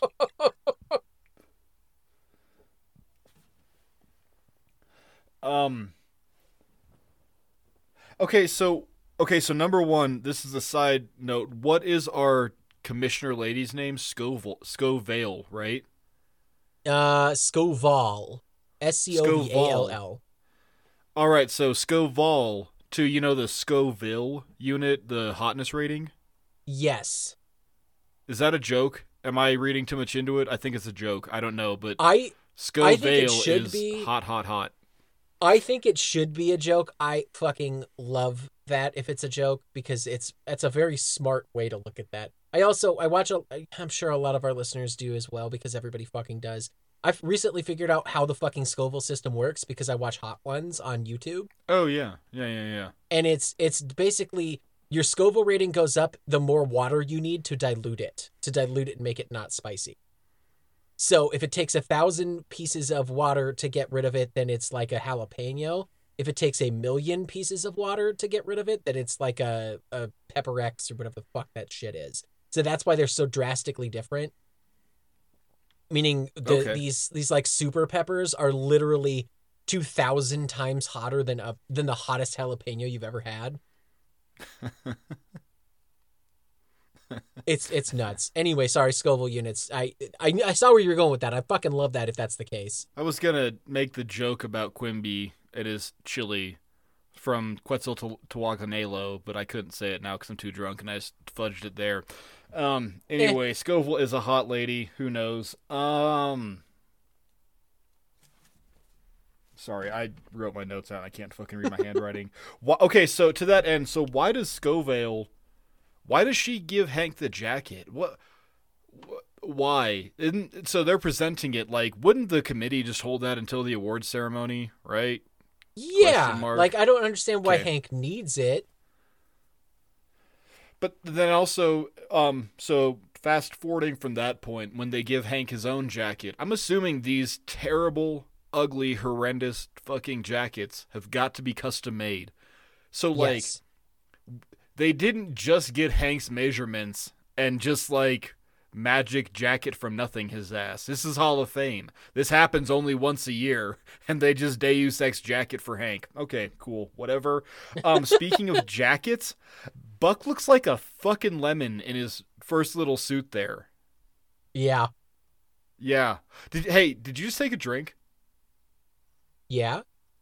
Okay, that's what that is. So 2 weeks ago, there was one, and you took a drink, and I asked if you farted, and I've been hearing you farting, quote unquote, this entire recording, but now I understand it's you taking a drink.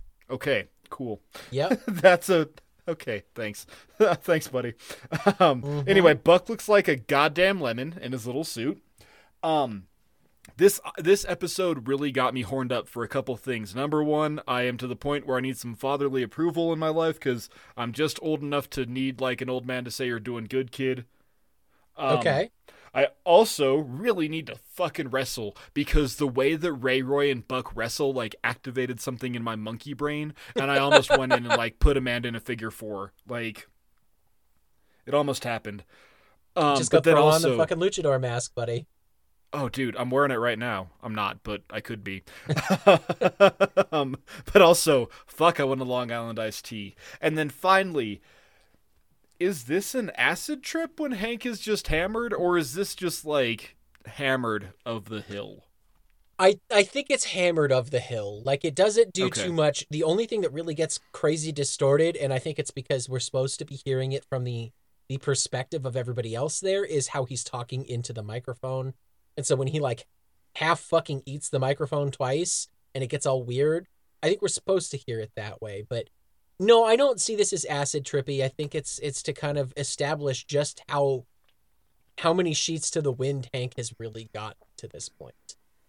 Right. Also, like how some drunk fucking he is. yeah. Also, some friends of his for letting him go up on stage like that. Okay, but also, when has Dale Gribble ever not stopped sabotage? It's true, but I'll forgive Dale because he's just an outright dick. I'll forgive Bill because Bill is, I don't know, he's probably finding a new Jack in the Box girl to talk to. But Boomhauer is there. Dude, he's at a propane gas association. You know, all this shit is, or this place, like right now in 2009, is the hotbed of like propane cooked food trucks. He's enjoying propane based barbecue. He's gone. He's not even a factor. And Yeah, and but Boomhauer David Boomhauer is acting as like, what are those little, bait balls in the ocean where like giant swarms of fish appear and like, the sharks come in and do theirs and the dolphins come in and do theirs, and there's the little fish that come in and eat all the shit that the other fish didn't eat. That's what Boomhauer is doing between Buck and Ray Roy. he's just chumming the water. Oh, he's just chumming he's just nibbling, dangle. He also fits in Memphis, Tennessee. You tell me Boomhauer isn't a fucking, like, what's the opposite of a fish out of water? A fish in all the water? Like, Boomhauer's the wettest fish we ever got. Yeah, like, Boomhauer's just getting into it. That's all. He's ankle deep. Like, Interesting. Okay. probably a little dehydrated, like, Yeah. all the pipe Boomhauers. This is a Texas Gas Association, not a plumbers union. Okay. John, talk to me about something. I'm sorry, that was dumb. No, you're good. You're good. That was it for your notes, buddy. That's my notes. Yeah. Awesome. I'm going to get into my pros here. First one, and I'm going to be really sad, Mark, if it is 8:30 in the morning and you're not partaking, but damn it, breakfast whiskey is a pro. It's 9:30 in the morning, and I'm on my third beer, so yeah, buddy. Okay, close enough. Close enough. Pros here, you and I, we tend to emulate each other, especially when the important shit comes up, and Diedrich Bader making our pros list is not a fucking mistake here. He is a damn treasure. Guys, if you ever meet him, tell him how much the Dangle podcast loves him. Just do it for us, please. I'm just gonna cut in you know how you can do on Spotify you can cut to a clip. I'm just gonna cut to that. I'm just gonna cut to you going, "We love Diedrich Bader," and tag him in it. Yeah, and maybe he'll hit play. Maybe. I'm into it. We just Super need you to know, Diedrich Bader. Shit. We love you. We love what you do for the show. We love the characters you bring to life here. It's all good shit. Next pro here, say what you want. Peggy's confidence is her biggest asset, right? I look at this whole thing, this whole sequence at the blackjack table, and it's a plot device so that she can get in with the platinum circle, and I get that. But damn, have we not seen Peggy's confidence get her all sorts of places throughout this series? And I don't know if you and I do as good a job as we probably could in pointing it out, but I'm pointing it out this episode because I probably, out of every character in this episode, liked Peggy the best. A lot. This is especially leading. So my last pro here is that it's one of the better Peggy episodes, especially leading up to her finale with Buck in the bar, where she lays down the line and says, "Do this and do this now, or I will bring your whole world crumbling down before you." Absolutely, this is inexcusable. It's the way that Hank treats you, the way that he has run your company. The only reason that you have been able to live the life that you can live for the last 20 plus years is because of him. You fucking owe him. And I wholeheartedly believe without Peggy, none of the end of none of the third act even exists. And it's because she finally gets fed up and says what needs to be said to Buck by somebody that's not Hank for him to finally get it through his thick fucking skull. And it's that you would be nothing without him. Yeah. So I love Peggy in this episode. She is my episode pro. I'm going to tell you that. What do you like about this episode, buddy? Give me your pros. Pro number 1, Ray Roy is whom? We already know we beat it to death, but we love you, Diedrich Bader. Yes, we do. I think it's Boomhauer, or no. I'm sorry, it's Hank has the line, and he's like, "Yeah, I get it. You're having fun and cats in the cradle and all that." And I like that as the future tense call out, because I forgot how this episode ended. But I like that Hank just kind of calls it out, whatever. Ray Roy's finishing move on Buck as an elbow drop, fantastic. It's an homage to late great Randy Johnson, or Randy Savage, not Randy Johnson. That'd be blowing big the bird unit. Blowing the bird up. Sorry. You're good. That's the second or third time we talked about Randy Johnson murdering a bird. I fucking love Randy Johnson, guys. The big unit is single-handedly one of the greatest baseball players to have ever played the fucking game. The dude pitched a perfect fucking game when he was over 40 years old, and he obliterated a bird on TV, and that's amazing. I hate baseball, and I love Randy Johnson. Plus, he's got the best porn name. Oh, also, yeah, dude, come on. Randy Johnson. Okay.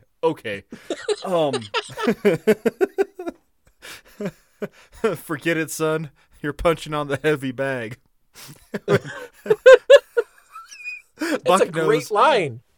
That's an amazing... That is dude, Jim Dotrieve. Oh my god, best line ever written in the series, maybe? Oh my god. And then I just harken back to Peggy's Pageant Fever. And, Buck was her sponsor, so Buck remembers. Of all the women Buck has had, there was one he never had, and her name was Peggy Hill. And yep. You're punching the heavy bag. It's great. And then those are my two favorite moments. Talk to me about some cons, buddy. Um, so first con, this is a Buck episode. Don't like that. Really tired of Yep. that. Hate fucking Buck. Second con, Lately, it's the only right? other. A lot of buck lately. Yeah, you're right. Yeah. Yeah. Sorry, I'm not trying to cut you off, but there's a No, ton of buck lately. Yeah. I'm tired of it. I'm just tired of him. Um, and my second and last con here is it is that entire wrestling scene with Ray Roy, and it's just that I don't believe for a second that Buck can even throw a punch without getting fucking winded. He can. I'm sorry. He can when he needs to. I don't believe it. He's gonna get an infarction. He's deadly on sprinting. He'll outrun you every time. Yeah, I guess.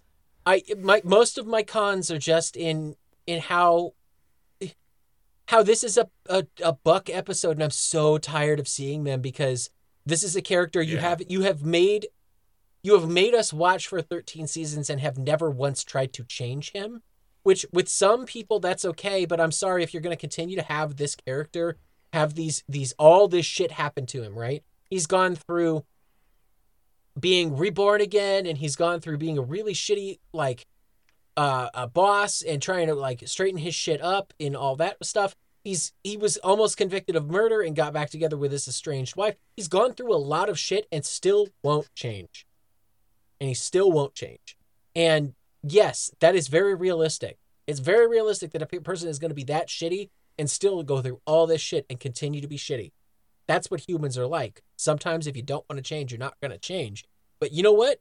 You are giving me an idealized version of a human here. He's supposed to fucking change. I'm going on a tangent, buddy. I'm sorry. Why? Why does it need to change? Because it's TV. Because I don't So? sit and watch the same fucking character for 13 seasons be a piece of shit and not get to the end of it and want him to be a better person. Nah, sometimes you can't be. I guess. Can't all be good. It can't all be good in resolution-y. I guess not, but I don't know. It doesn't seem to fit with this series, right? Everybody gets their win in the end. Everybody finds their way to not be shitty, except for him. Buck gets his win though, dude. He goes and tag teams more fucking bimbos with his son. That's how Buck Strickland don't shortchange the win because you don't like the win. Buck wins. He's come full circle. So number one, he fucking resolutioned it with his fucking work son, Hank, who's always saving his ass.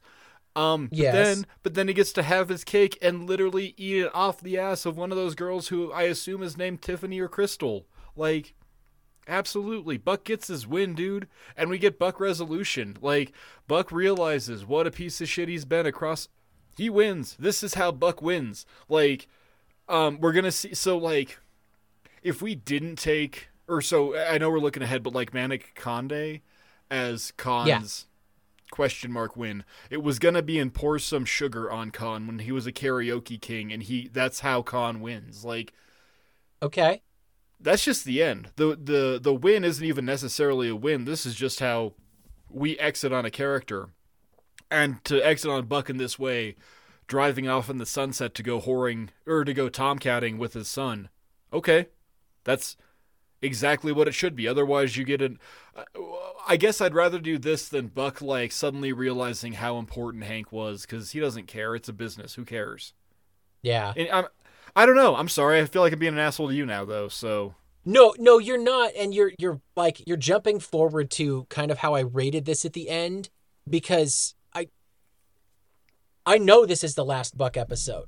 I looked forward. We're never going to get another Buck-centric one again. I don't think he's ever going to be a linchpin character in the rest of this fucking show, and we know he's not making it back into the reboot if they ever actually fucking make it, because he's going to be fucking dead. Right. He's not going to have survived. He cannot exist. A time he's not skip. allowed to be alive. Yeah. Yes. And so, okay, I will agree with you that, cool, this is a good way to end him, right? He gets his moment with his kid, and he kind of grows up a little bit by acknowledging, hey, I can't be around you. That's exactly why we were kept apart in the first place.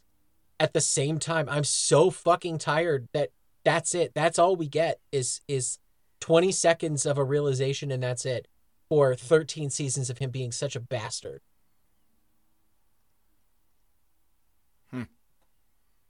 I just Buck in and of itself is a con to me. Oh yeah, every time. Buck fucking sucks. Greatest, Yes, top 10 villains in the show. Yeah, he might be my number one villain just because I can't fucking stand him, and he hurts so many other people with his good intentions. Give me your cons, man, because that's all I had in here. Is really I'm just bitching about the fact that we had to watch another full fucking episode dedicated to this piece of shit, and I'm tired of it. Yeah, I was surprised when you mentioned him, and I don't know why I was, because my first con is, how is Donna still at Strickland? Lost in MySpace was 3 weeks ago. What the fuck? Right. Which would also be 6 months, or 6 weeks in King of the Hill time, but we're not counting that.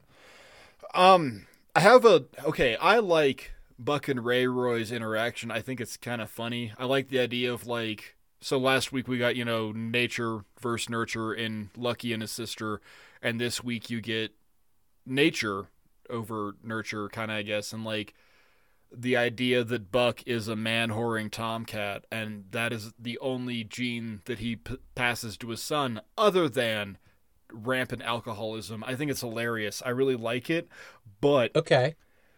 there is a scene that I keep playing in my head as I watched this morning at 5 a.m, and it's of fucking Buck and Ray Roy making the Eiffel Tower #1, or Ray Roy hitting Buck sloppy seconds, and I just can't. The wobbly H. Wobbly H, the big text where you just wave at each other and say howdy. Folks, as you like, I don't know. I don't want to know. I don't want to know. Maybe they pulled the Alamo, where they got taken on one side and then the Mexican reinforcements came in from the other side. I don't want to fucking think about it. I kept thinking about it and I couldn't escape from that image today. But there's also con. Okay, so it's a pro and it's a con, but it's the last scene. We talk about endings. We have talked about endings through the run of the show. Yeah. In this ending, Buck and his son literally go off into the sunset to just keep tomcatting. And, like, I can't tell if that's a pro or a con, because it's the ending that you want the character to hope they get, and that's the ultimate ending for Buck, is just hanging out with something that reminds him of him. He'll probably die this week. Buck Strickland probably dies this week because they start doing John Belushi's, and that's that. Like, that. This is it. But I can't tell if it's good or bad, because it's like such a, like, punch in the dick against the other amazing endings, especially like Underscored to Cats in the Cradle. Like, it works so well. It's such a great scene, and it's kind of sad in its own right. Like, and this isn't even Mark dwelling on Mark's daddy issues, because I would never go out drinking with Mark Jones. You know what I mean? But, like, man, this episode ends in it ends so strongly, and I think I don't like how strongly it ends, if that makes any sense at all. No, it's not earned. Like, you don't want Buck to win like this. You really don't. At least I don't. But he gets to, and I'm not mad that he does. It's an interesting one for sure. Yeah. Huh. Well, that's a thinker, Mark. Shit. I don't know. I know. I'm sorry. This is our deepest episode yet. This is our resolution. No, like, we get way too deep. Really, like, I don't think we see Buck really in any capacity significantly for the rest of this series. And so we have to kind of say goodbye to him at this point. And I'm saying goodbye and good riddance, because I'm tired of seeing him. I'm tired of seeing him come in and fuck up every other character's life. Okay. So that's me. I got one favorite moment. Did you have any? I had a couple. Yeah, go ahead and do yours. The only one I have is Hank ralphing into an old woman's hair, because I think that's fucking hilarious. I also appreciate that she... Go ahead. I was just saying, I appreciate that she's got her, like, they animate her with a thing over her head the next time you see her. Like, I can't even show my hair to anybody because it's such a, like, a sin almost. But also, fuck you. It's just like puke. Like, how much puke have you Yeah. gotten in your hair? You know. So that's my one favorite moment in this episode. What do you got for me? I got a couple. As much as I bitched about it, I'm just gonna call it out. The ending. I really like the ending. I just really Okay. like it. It's we all get what we want. Okay, cool. Um, but then Bobby and Joseph in the hotel. We have sat in every single chair. That is a pretty good one. That is It's a very so on point for 13-year-old those kid thing boys. to do. Yep. Yeah, that is so on point for those boys, and it was great. But then also when they're in the like, there's a lot to like in here, and I guess I should have called it out more a little bit. But like, the go between the like the Bucks party penthouse versus the ladies spa day, and like Mm-hmm. it plays off in the end. That's a really good scene. We should have talked about that. We didn't. Um, but like, there's a bit in there when they're in the Propane commissioner chambers, whatever, and Buck looks at Hank and says, "All of Propane owes you a debt. I owe you a debt." That's Yeah. where my ending comes in, and that's where like because Buck understands. Buck understands that there is no way in hell that he wouldn't be here without Hank. Hank Yeah. is integral to Buck and his success. And Buck has treated Hank like shit for years, for decades. The most abusive work relationship to ever exist, maybe. And yet, Hank has been there throughout. And I got mad at Hank this episode because he was such a Buck simp.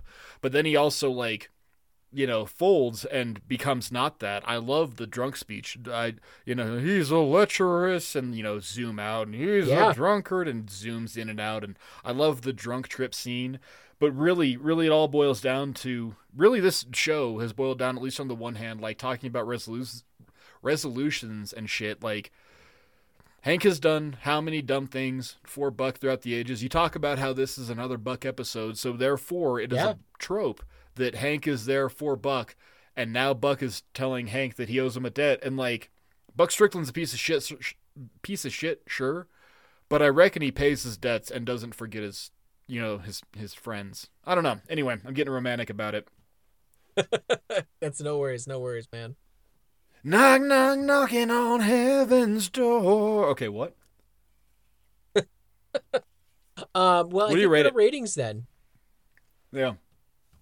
Um, so I gave Memphis, I gave it a butane. Butane? It's a butane to me. This is a watchable episode. I am very happy to say goodbye to this character. That's my quote here at the bottom is the best Rainbow Blazer moment in this episode is that this is the last time we're ever going to see Buck in this amount. Like, I'm just tired of him. He's a character Okay. I wish they had retired a couple of seasons ago, or at least not used so fucking liberally.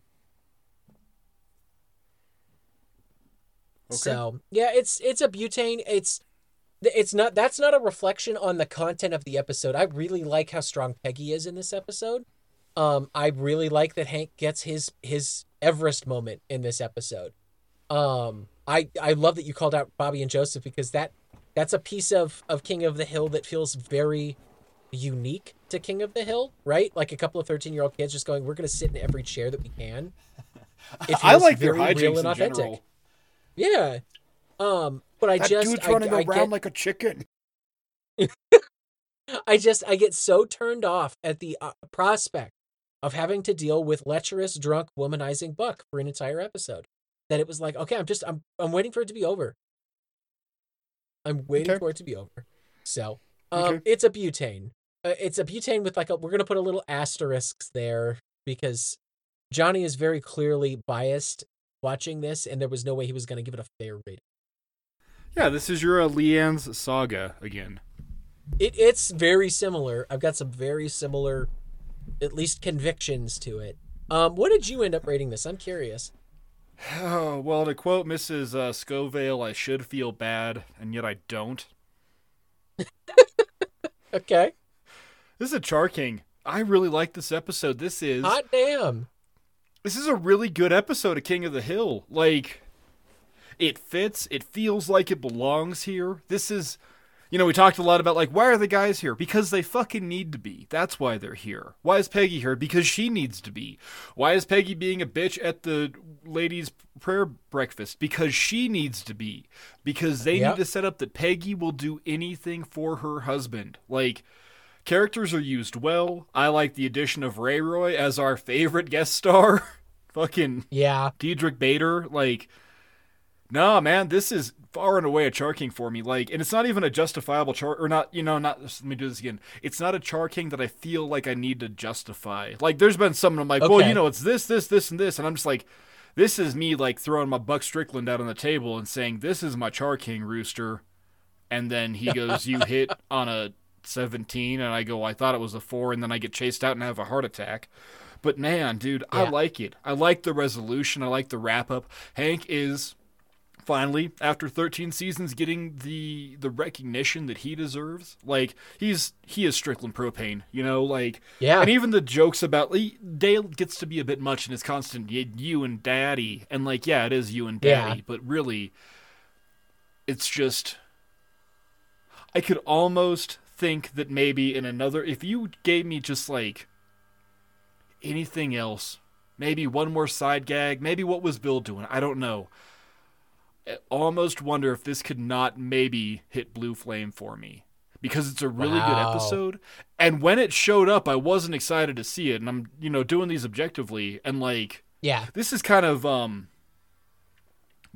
Hank's Bully for me, where I'm amazed that I like it so much, but I am amazed I like it so much, and it's a Char King, man. This is a really, really good episode of King of the Hill. All right. I'm a little floored, but I love it. That's what we're here for, right? We're here to kind of explore and find these hidden gems, and I think I can defiantly say that season 13 knew it was going to be the end of its run, and everybody kind of, they took whatever gas they had left in the tank and hit the fucking pedal to the floor with it, right? No idea was too crazy to kind of explore, and there's some real good shit in here. These 2 episodes today is a great example of that. Like, it's people taking chances and just going for it and recognizing, hey, we know the source material well enough that we feel like this is going to work. John, season 13, we got a Imperial. I didn't see that one coming. I also didn't see this being Char King. Like, this is... Did you double Char Kinged this week? And I don't know the last time we did that. Oh my God. That's been a while. Yeah. So, hot damn. Okay. Well, it might have been Grand Theft Auto. I don't remember how it breaks down, but according to the list, the last double Char King that I might have done was Grand Theft Arlen into Peggy's Gone to Pots, but that also might be paired wrong. So, right. I don't have the breakdown per episode. I just got like the episode listing, but so it either paired with Passion of the Dotrieve or Hair Today Gone Tomorrow. Either way, like, it's been a fucking season. Yeah. It absolutely has. Well, hey, been more than that for you. Like, no, not for me. It's been so much longer than that for you, man. Like, I'm trying to find one now and I can't. Maybe Bobby the Clown and Orange You Glad I Didn't Say Banana if those 2 came out together, but possibly that was season 10. That was season 10, well, so I don't. Season 13 it's shaping up to be the Randy Johnson of seasons, right? Because even well into his 40s, the dude could throw heat, and hot damn if we're not getting some gold out of season 13 here. They weren't all no-hitters, but by and large, they were enjoyable, yeah. Shit, all you need is one perfect game to be immortalized, so it doesn't matter if you do it in your 20s or 40s, you're there. And we will see if we hit that, rainbow jacket of glory coming up. In the meantime, Jonny, it's time to ask that question. Do you still like King of the Hill, buddy? Mark, I still love King of the Hill. I love it even more at the prospect of never having to see Buck Strickland again. What about you, buddy? Calm down. Calm. Yeah. Calm when you are. I actually probably got a raging boner here. No, I still love King of the Hill. It's great. All right, guys. 7 episodes, counting down. Here we go. Fucking Chuck Mangioni's already playing in the background. but also knocking on heaven's door. Johnny, where can these good people find us, buddy? The good people of internet and podcast land can always find the Dang Old Podcast. We are on Twitter. We are on Instagram. We are on Facebook. It's at Dang Old Podcast, all of these places. Got a group, Dang Old Podcast group. Come and chat with us. You can always catch us on email, dangoldpodcast@gmail.com. If you guys want to hit us up on Blue Sky, we are High Hammock Studios. Am I correct in that one, Mark? Radio. High Hammock Radio. Yep, knew I fucked that up. High Hammock Radio on Blue Sky. This is your hub for all things High Hammock related. It's where you can see Mark's other projects that he's got going on, and our future project, which, just like I teased last week, is Colorado based, maybe military based. Who knows? Could be, might be. There's I military wouldn't bases even here, right, venture Mark? a guess as to what it could be, Johnny. Well, maybe somebody else will. Is what it is. Hey, you guys can always reach out to me on Instagram. I don't talk a lot, but I do on occasion. I am Krautball. Kraut as in sauerkraut and ball as in Swedish meatball. Mark, where can these lovely people find you? These lovely people can find me at Marky Stardust on Twitter, where I'm not there a lot because Twitter is terrible now. But you can also find me at the I Can't Wait to Show My Kids podcast, a weekly cinematic review podcast where me and my buddy Brad fill in gaps in our cinematic knowledge and ask, when can I show this movie to my children? You can also find me at the Two Wizards podcast, where me and our buddy Josh stare into the void, so you don't have to. And I can tell you, Johnny, this is our Christmas episode. When you guys are listening to this, it will be Friday the 22nd of December, and Christmas is drawing nigh. And so, number one, I want to wish you all a very Merry Christmas, or a Happy Hanukkah, or a solemn Ramadan, or a tip-top Tet, or a crazy Kwanzaa. And I know I've made this joke before, but that's my right because I'm your daddy, and I'm allowed to make this joke. But Johnny, number one, Merry Christmas. I love you, buddy. Listeners, I love you guys. Thank you. Happy holidays. I hope you guys get some really cool shit that you didn't need but you wanted, and I hope that you saw some people you liked and you ate too much. I lost my train of thought. I love you all, everyone. Go check us out. And all I ask for Christmas is please just go do that 5-star review. It costs you so very little for an entire series run of me and Johnny talking some great shit about a beloved adult animation classic. Surely, please, sir, could I have some more 5-star reviews? Surely. Why, 'tis Christmas, sir. Christmas, my good boy. Is the Dangle Podcast still in the shop down the way? The Dangle Podcast, sir? Why, of course it is. Good, go give it a 5-star review, said Uncle Scrooge to the little urchin bot. Go do that thing. But also, Merry Christmas and Happy Holidays, and we love you all, everyone. And, well, we'll see you next week, I guess. Right, Johnny? So far, so good. That's the plan. So far, Thanks so much for listening, guys. We love you guys. Thanks for listening. We'll see you later. Goodbye. I got